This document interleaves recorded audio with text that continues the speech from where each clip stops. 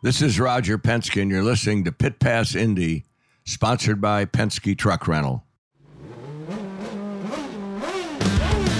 IndyCar fans, it's time to start your engines. Welcome to Pit Pass Indy, a production of Evergreen Podcast. I'm your host, Bruce Martin, a journalist who regularly covers the NTT IndyCar Series. Our goal at Pit Pass Indy is to give racing fans an insider's view of the exciting world of the NTT IndyCar Series in a fast-paced podcast featuring interviews with the biggest names in the sport.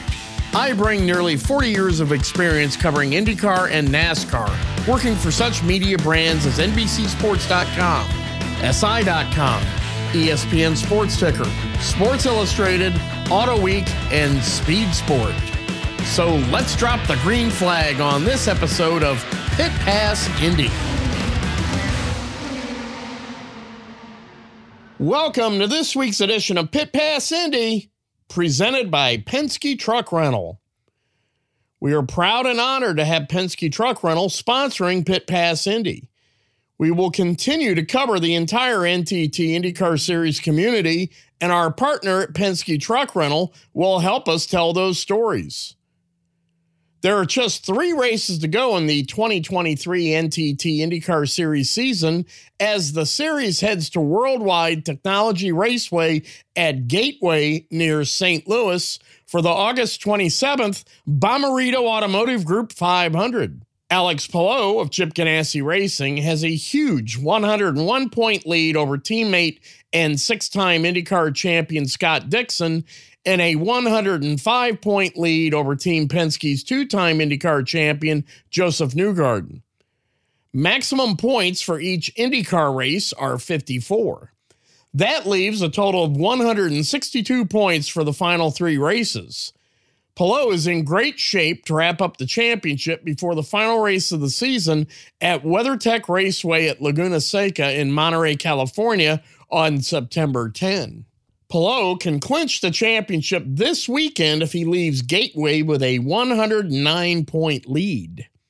To do that, he will have to stop Newgarden, who has won 4 races at the 1.25-mile short oval, including the last 3 in a row. Dixon is also a former winner, having won a race at Gateway in 2020. Palou finished 15th and 12th in a doubleheader at Gateway in 2020, 20th in 2021, and 9th in 2022. There are plenty of other stories to follow in IndyCar other than the championship. We'll start by talking to a few of the drivers who hope to finish the season strong in 2023 for various reasons. Marcus Ericsson is 6th in the standings, but only 22 points behind 4th place Scott McLaughlin. The winner of the 106th Indianapolis 500 in 2022 is in the final year of a contract with Chip Ganassi Racing. If he doesn't strike a deal with that team, Andretti Autosport appears to be a potential landing spot for Ericsson beginning next season. Here's a quick interview I had with Ericsson for Pit Pass Indy.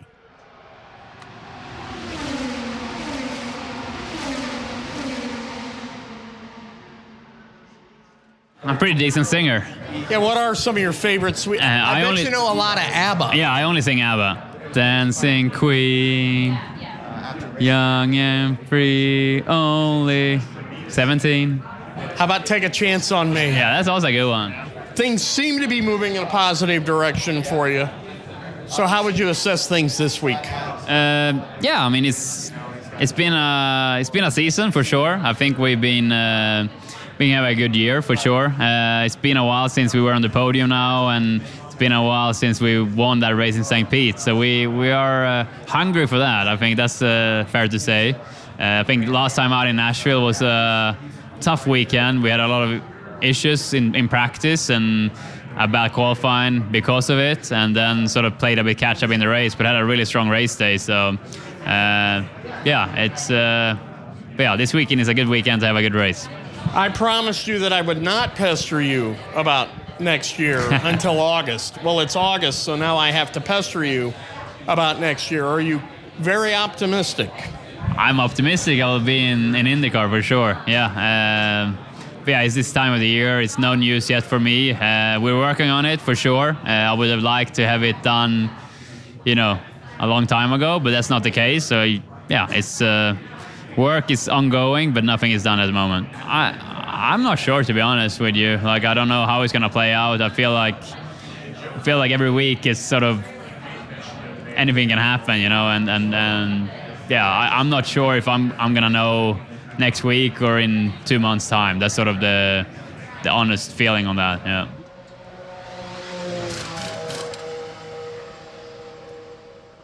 Currently sixth in the championship, Ericsson addressed his hopes for moving on up over the final 3 races. Yeah, I mean, I've been 6th now 2 years in a row, and I think I've been like P4 or P5 before the last race and dropped down to 6 both times in the last 2 seasons. So I would like to be a bit better than 6 this year. So that's a good goal. I think Alex has sort of run away a bit from it, especially from me. So yeah, a couple of good races here and top 5 in the championship. That would be a good end to it. Probably only going to have 1 road course race in Indianapolis next year instead of 2. Is that something you're in favor of? Go to a different venue to replace this one, or did you like coming here twice? No, I am in favor of doing that. I think, always very cool to be here and race here, but I think, doing the road course and the 500, I think I would prefer to go somewhere else here in August and do another oval would be my ideal scenario. Get another oval instead of a second race in the road course. That would be, if I had to pick, that what I would do. No, but I've heard about it. I'm all for it. Let's go. I mean, we need to figure out how to beat Joseph because he seems to win every single oval. So that makes it a bit boring. But apart from that, I love going to the ovals. Milwaukee's been on the schedule for so long that Chip actually raced in Milwaukee. Really? Oh, that's crazy. Yeah.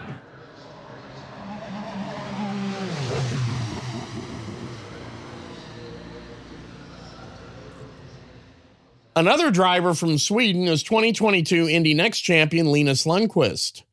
He has filled in for Simon Pagenaud at Meyer Shank Racing the past 2 races at Nashville and the Indianapolis Motor Speedway road course and has looked pretty good for a newcomer. Lundqvist makes his IndyCar Oval debut this weekend at Gateway as Pagenaud continues to deal with lingering effects from his crash at the Mid-Ohio Sports Car course on July 1st.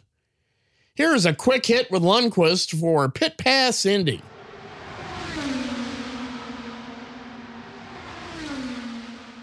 Obviously, winning the championship last year, I think people kind of had an idea what I could do, but they were never really sure and you never really know until you get put in the hot spot in one of the big cars. But I like to think with the preparations that we had going into it, limited as they were, we did really good, and I'm very happy and proud of the weekend. Obviously, a sad end to it, but the overall performance I was very, very proud of. Yeah, no, it was great to hear both from him and obviously Felix reached out as well and a couple of other guys, which was very nice. And obviously it's kind of good to see the recognition from so established drivers like themselves and kind of see that, you actually did a very good job and you should be happy with that. And I think as well they know the feeling of putting a car in the wall and the disappointment that you as a driver feel because of that. So to kind of reach out and help me get through it is definitely nice. But from a whole start to finish weekend, you had to be very satisfied with the way you started out in your first practice. You made the fast 12 and you got up to 7th in the race. So how satisfying was that until you hit the wall with 9 to go? Yeah, no, like I said, it was a dream weekend from start to finish, but it finished 9 laps earlier than it should have. But I was super happy. I mean, going into FP1, neither me or the team kind of knew what to expect. So then to be kind of on pace straight away, and then FP2 being rained out didn't help us, and then final practice being canceled also didn't help us. So going into the race, I'd never done a live pit stop, for example. So there were a lot of hurdles during the race that I think, having that experience is just going to help us now. Christian Lundgaard drives the number 45 Hy-Vee Honda for Rahal Letterman Lanigan Racing and is 8th in the championship. He scored his first career IndyCar win in the Honda Indy Toronto on July 16 after Rahal Letterman Lanigan Racing had to make some organizational changes following the Indianapolis 500. I asked Lundgaard if that was a reason for the team's recent success.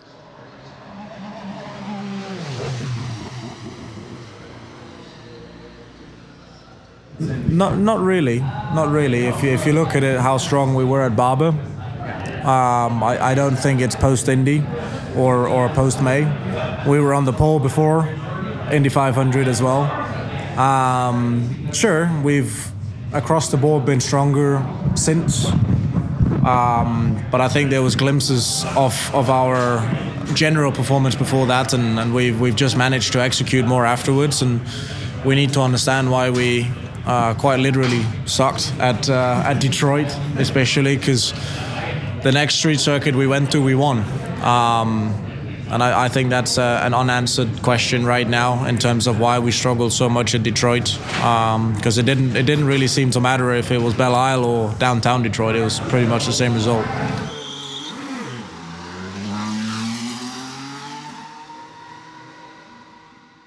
I also asked Lundgaard about his goals for the remainder of the season.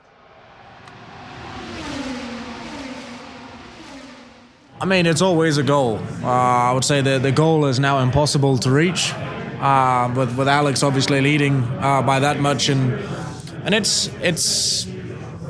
makes sense. I mean, we're just purely not competitive enough on ovals, and we need to sort that out to be able to fight higher in a championship. What does somebody from Denmark think of NASCAR? Bumper cars, I guess. I mean, that's obviously how I grew up seeing it, and I guess in Europe in general, you don't really know that they do road courses. And I think NASCAR is also known for, from the fans' perspective of bumper cars. You know, you think the fans normally obviously come to see the people that win, but they also want to see the excitement that happens when a car spins around. As a racer that came from a Formula background, are you intrigued by any of these, just how loud and how bulky they are? No, not at all. Personally, I don't follow sports cars. I don't necessarily have a high interest in racing sports cars if my Formula career fails.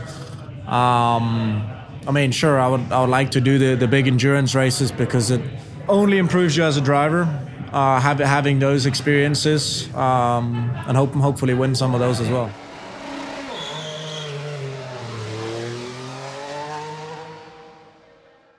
Another driver who's had a fine season is two-time race winner Kyle Kirkwood of Andretti Autosport. He explains why at this stage of the season he is taking a win-or-else attitude over the final three races.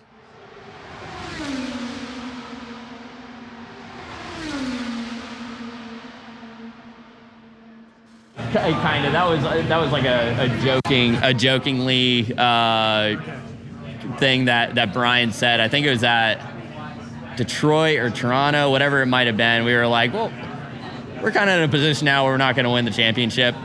So do we care if we finish 7th or 11th in points? Like, no, we should probably just start going for race wins now, you know, and start proving that we're a race winning caliber team and a championship contending team based on race wins, because that's all Polo does, is win races. So we need to do that too.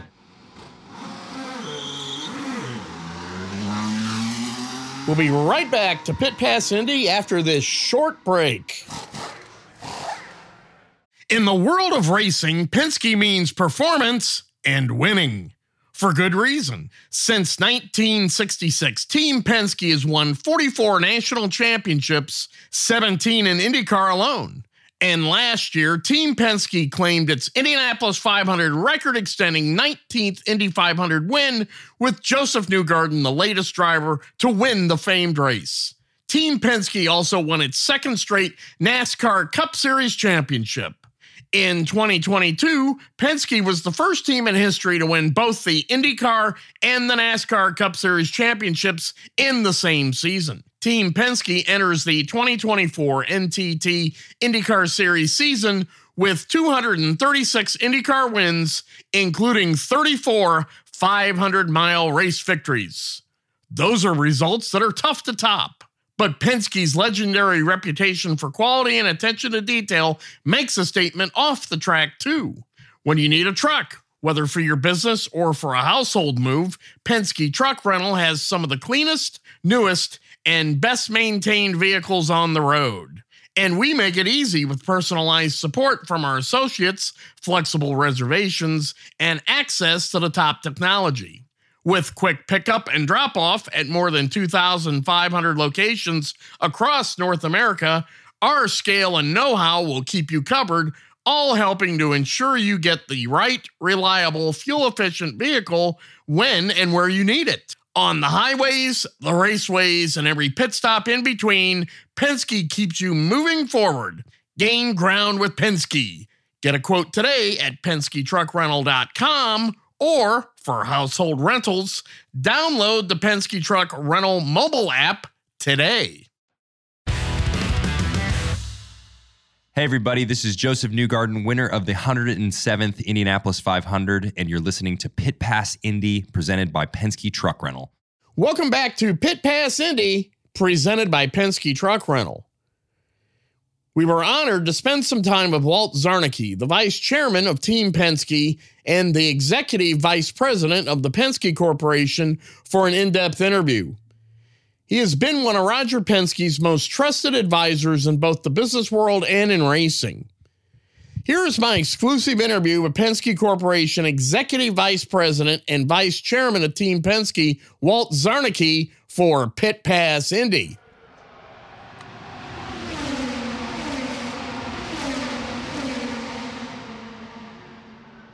Joining us now on Pit Pass Indy, presented by Penske Truck Rental, it's an honor to bring the Vice Chairman of the Penske Corporation on. It's Walt Czarnecki. Walt, we're here at the Indianapolis Motor Speedway. Place got to be a little more special to anybody in the Penske Corporation now that Roger Penske is the owner. What's it like being back here, and how is it different now that your company is the owner of the Indianapolis Motor Speedway? Well, as you probably don't know, Bruce, I came here for the first time in 1960 with my father to my first race. He came here in 1934 for his first race. So this has always been special in our family long before I met Roger Penske. Didn't miss any of the Indianapolis 500s. It was a tradition in our family for sure. So then getting associated with Roger here over 50 years ago, this was, of course, a very important part of our racing, winning here 19 times, and then acquiring the Speedway here 4 years ago was a huge difference. I think it's something that Roger always wanted to do, and the opportunity presented itself. This place has always been special to me personally, and certainly more so now with our ownership of the Speedway and the NTT IndyCar Series. How much has this been a passion project for Roger? In many ways, he's well into his 80s, but yet this place has given him a lot to focus on, a lot of vigor. How much do you think that this has really rejuvenated Roger Penske? Well, I don't know that he needed rejuvenation, but I think that with the growth of our company and so many other areas, when this opportunity presented itself, it's something that he always wanted to do, and probably never thought the opportunity would present itself. And when it did, he dove in. I mean, he dove in like he has with everything else, with both feet. So I don't know if it's rejuvenation, but rather a second wind might be a better way to put it. But he's here a lot. His presence is here with the team. I think if you look at the facility, if people saw before and after, they'd see that there's been a tremendous visual difference in terms of the appearance of the track, the whole facility, the guest amenities, and the presentation of the programs. And that's all Roger's hand. A better question may be, how much has Roger Penske rejuvenated the Indianapolis Motor Speedway? Well, that's probably a better way to put it. Not that, of course, this is an American institution for sure. I think Roger has had a lot to do with, I think we're seeing an upward trajectory in IndyCar racing overall. And certainly with the 300,000 people we had here this past Memorial Day, it's back to what it was. And I really think that what really the pandemic probably was in some respects probably a good thing in terms of the work that had to be done here at the Speedway, that we just didn't dive right in. So over a period of 2 years, so when Memorial Day came around this past year, or this past season, we were ready to go. So, but again, without his hand, I'm not sure what would have happened. Your first Indianapolis 500 was 1960, and ironically, Roger Penske was here that day as a spectator. He always seemed to be the guy that he was friends with Eddie Sachs. He was on the starting road with Eddie Sachs that day. Yeah. You find a little irony there that the two of you were both at the Indy 500 that day. And it would be, 12 years later before you were really working with him? It was actually about, let's say, 1960. Yeah, it was about 9 years later, about 10 years later, right. And of course, we've been here as a competitor since 1969, Team Penske has. But I've never really reflected on it that way. I have reflected on the fact of this parallel experience, and that he came here for the first time in 1951 with his father. And I came here in 1960 with my father. In fact, he and I have talked about it, that parallel. How did your love of the Indianapolis 500 and your father's love of it begin? Well, it began when he was as a young man. He actually came here with some friends, as I said, in 1934. He knew nothing at all about it. He just got bitten by the bug. Of course, World War II came along, and there weren't any races. And then shortly after the war, my dad developed a friendship with a fellow in Detroit. His name was Joe David, who was a midget car racer. He would go to the races at the old Motor City Speedway with this fellow Joe David when he ran. It took me as a kid, and so when I was of an age, at that point I think I was 16 years old, he said, "Okay, you're old enough to go to the 500." That's how it all began.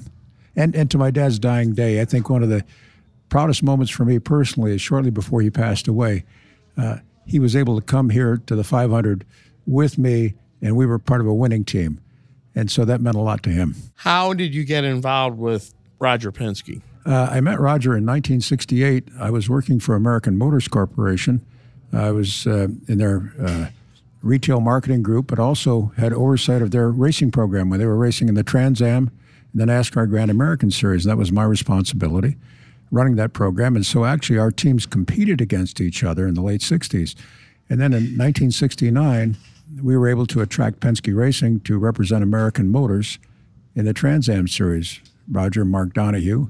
And it was at that time that we started working together. In late 1969, early 1970, he said, "I have an opportunity. I'm starting to build this company, and would you have any interest in coming along and helping?"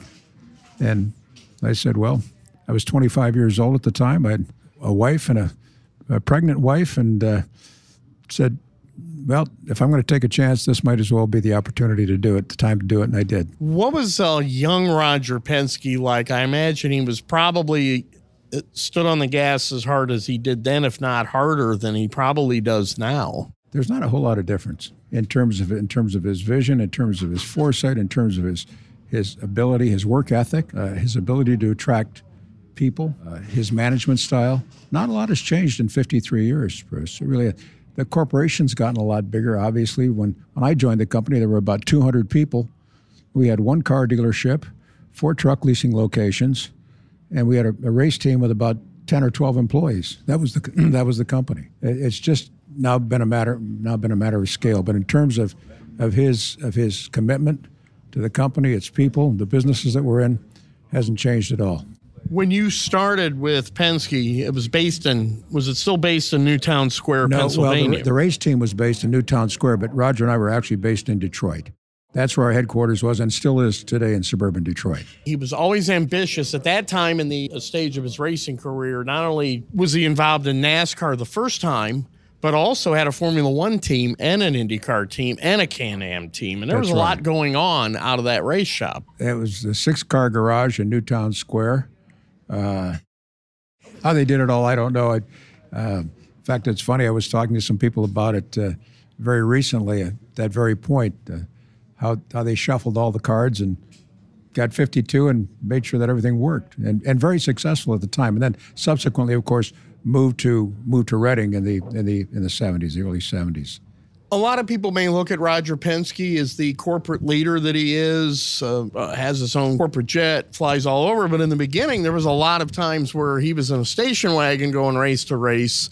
Tools were in the back, and sometimes some of the races, I imagine, he probably slept in the station wagon. I don't think there's any question about it. In fact, one of our very first transporter haulers, they used to call it the Hilton, the Rolling Hilton, because people slept in it. Mark Donahue and Roger did as well. And to this day, no one works any harder in the company as well, regardless of what the task might be. Now, not only are you involved with Penske Racing, you're also involved with the Penske Corporation, right, one of which is our sponsors, Penske Truck Rental. Right. When you see the growth of Penske Truck Rental to become the leading truck rental company in the United States, if not the world. How do you describe the rapid ascension and of the history of Penske Truck Rental? Well, first of all, we're happy to support your podcast and your broadcast for sure. The company was a regional truck rental and leasing company through the late 70s and early 80s, primarily in the northeastern U.S. When the association began with Hertz in 1982, we bought all the Hertz truck locations, truck leasing locations around the country. That gave us a national footprint that we hadn't had before. We were working toward that and building toward that, but that was almost overnight. We became a national company, and from that, just our same policies of having the best products at the best prices and our people taking care of our customers to the best of their ability. That's the secret. That's the secret sauce for us, and so it's worked. And how proud are you when you come into a place like the Indianapolis 500 and you see all the Penske truck rental trucks that are used for the vendors, the catering crews, the people like that to get souvenir sales, get things in and out of the Indianapolis Motor Speedway, because obviously the month of May is very important for the corporation. Well, it's true not only at Indianapolis, it's true at a lot of the other places we go as well. But again, that's one of the secrets, I think, of how we built our race team and how we built our company, is this business-to-business relationship with companies. Again, just because the name is Penske doesn't mean that it's an automatic. We still have to perform for our customers for those reasons I just articulated in terms of the people, the product, and the pricing. And as long as we do that and they're satisfied, they're going to continue to do that. And we expect our customers to do that. And one of the great common threads between Team Penske and Penske Truck Rental is you're going to get a professional operation, a clean vehicle, managed. Showrooms are spotless, just like the race shop in Mooresville, North Carolina. Right, exactly right. So whether it's a truck rental location in Speedway, Indiana, or it's one of our dealerships in California, the experience for the customer in that context has got to be absolutely the very best.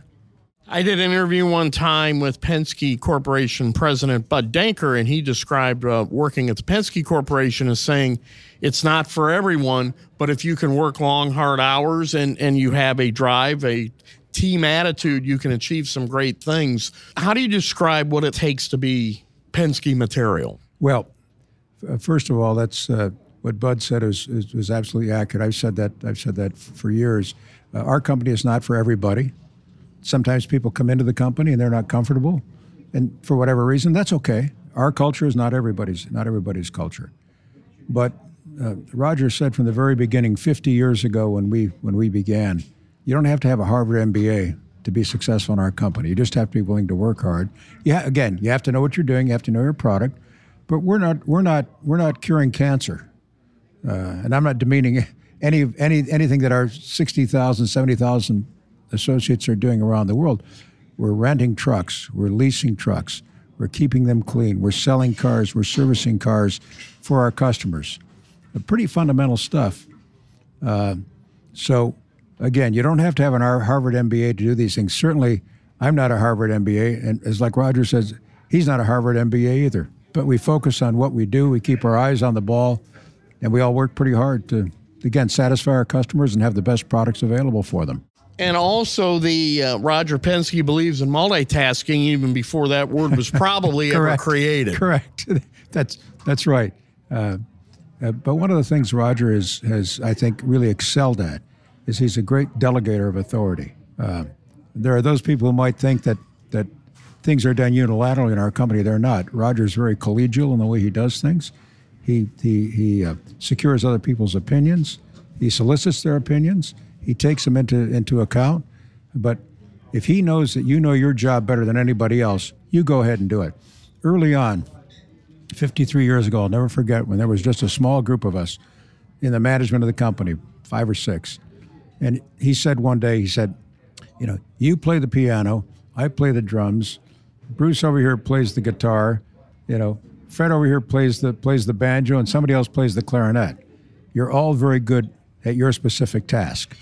But once a month, we get together and make music. So we're trying to make music every day now in this company with, again, Roger's ability to meld all these people together, their tasks, their specific skill sets, and the accomplishment of their tasks. Speaking of making music, he was also among the first to understand the value of the business-to-business relationship when it comes to sponsorship. And now that is a vital sponsorship model for any team involved in racing. Correct. And we're fortunate because as we built our company with our partners, and again, Roger's never been afraid to have partners in business. We've had General Motors in business. We've had Hertz as a business partner. We've had GE over the years to help grow the business. And again, if we can provide a service to one of our sponsor partners, they become a name on a race car, but it's more than a name on a race car. It's a true partnership. Shell's a great example of that.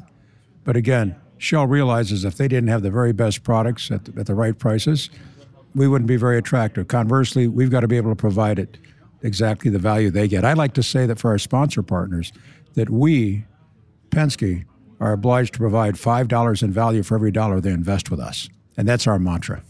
That's a pretty good return on investment. Speaking of multitasking, if you could describe your role as vice chairman at the Penske Corporation. Oh, gosh. So for 53 years, I think I've done just about every job there is to do in the company right now. So I'm actually involved in everything that we're involved in.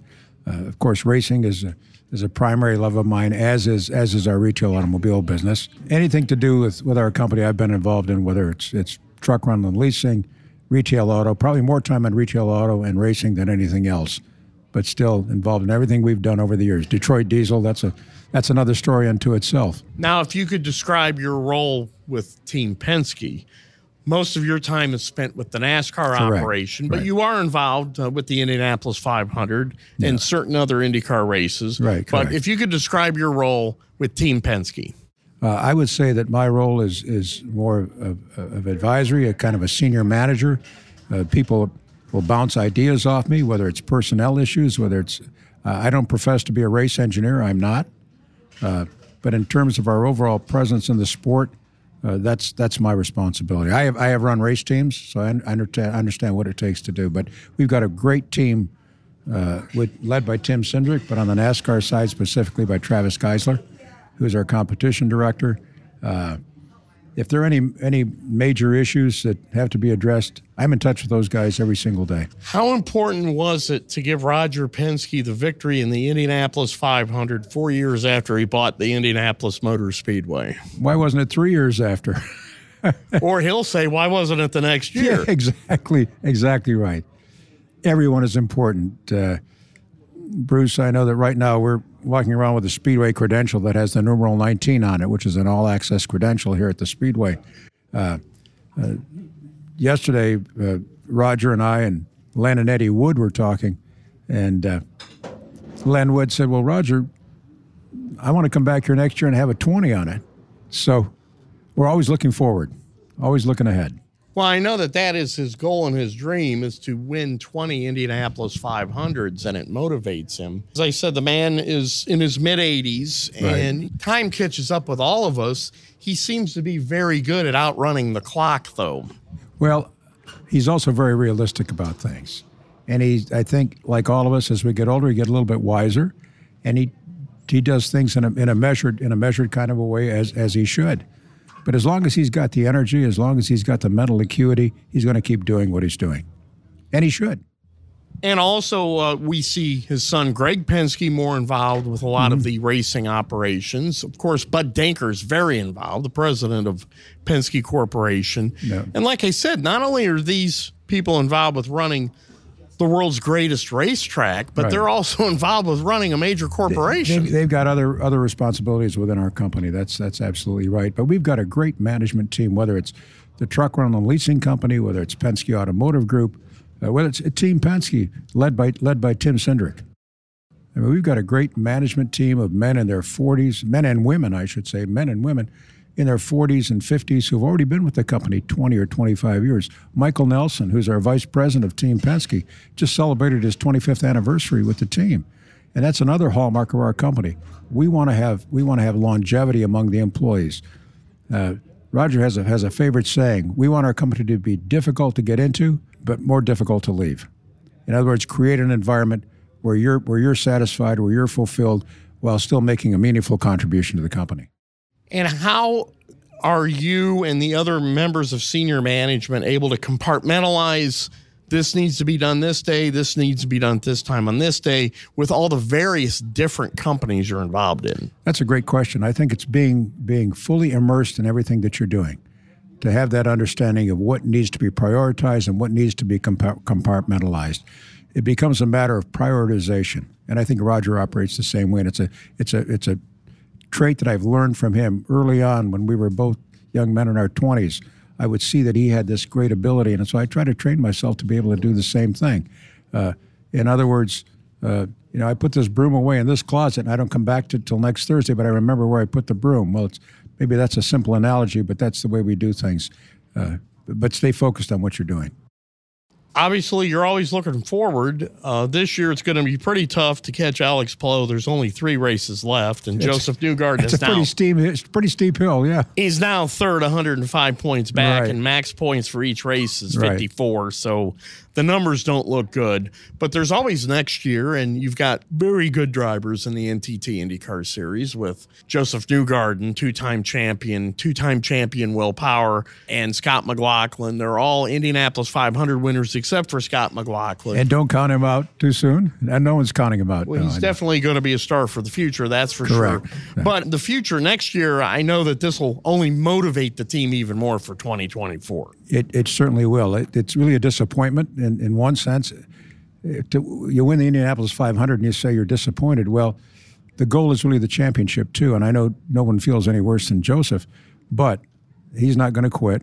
But it's our responsibility as team ownership and team management to provide Scott McLaughlin and Will Power and Joseph Newgarden with absolutely the best equipment and with the best financial and material resources that we can to help them as we go into 2024.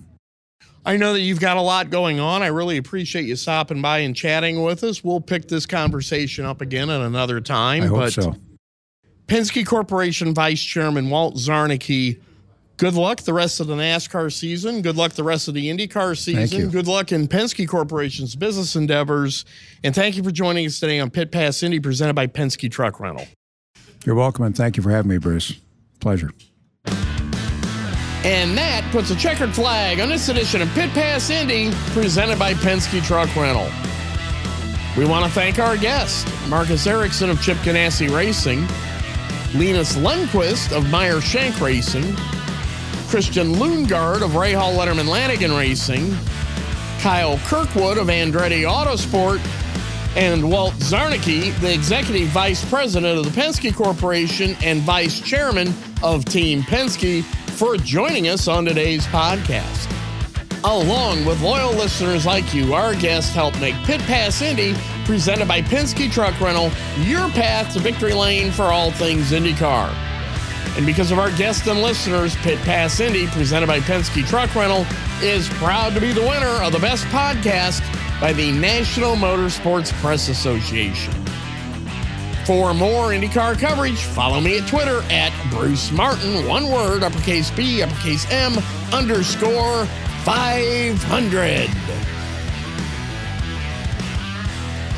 This has been a production of Evergreen Podcast. A special thanks to our production team. Executive producers are Bridget Coyne and Gerardo Orlando. Recordings and edits were done by me, Bruce Martin, and final mixing was done by Dave Douglas. Learn more at evergreenpodcast.com. Until next time, be sure to keep it out of the wall.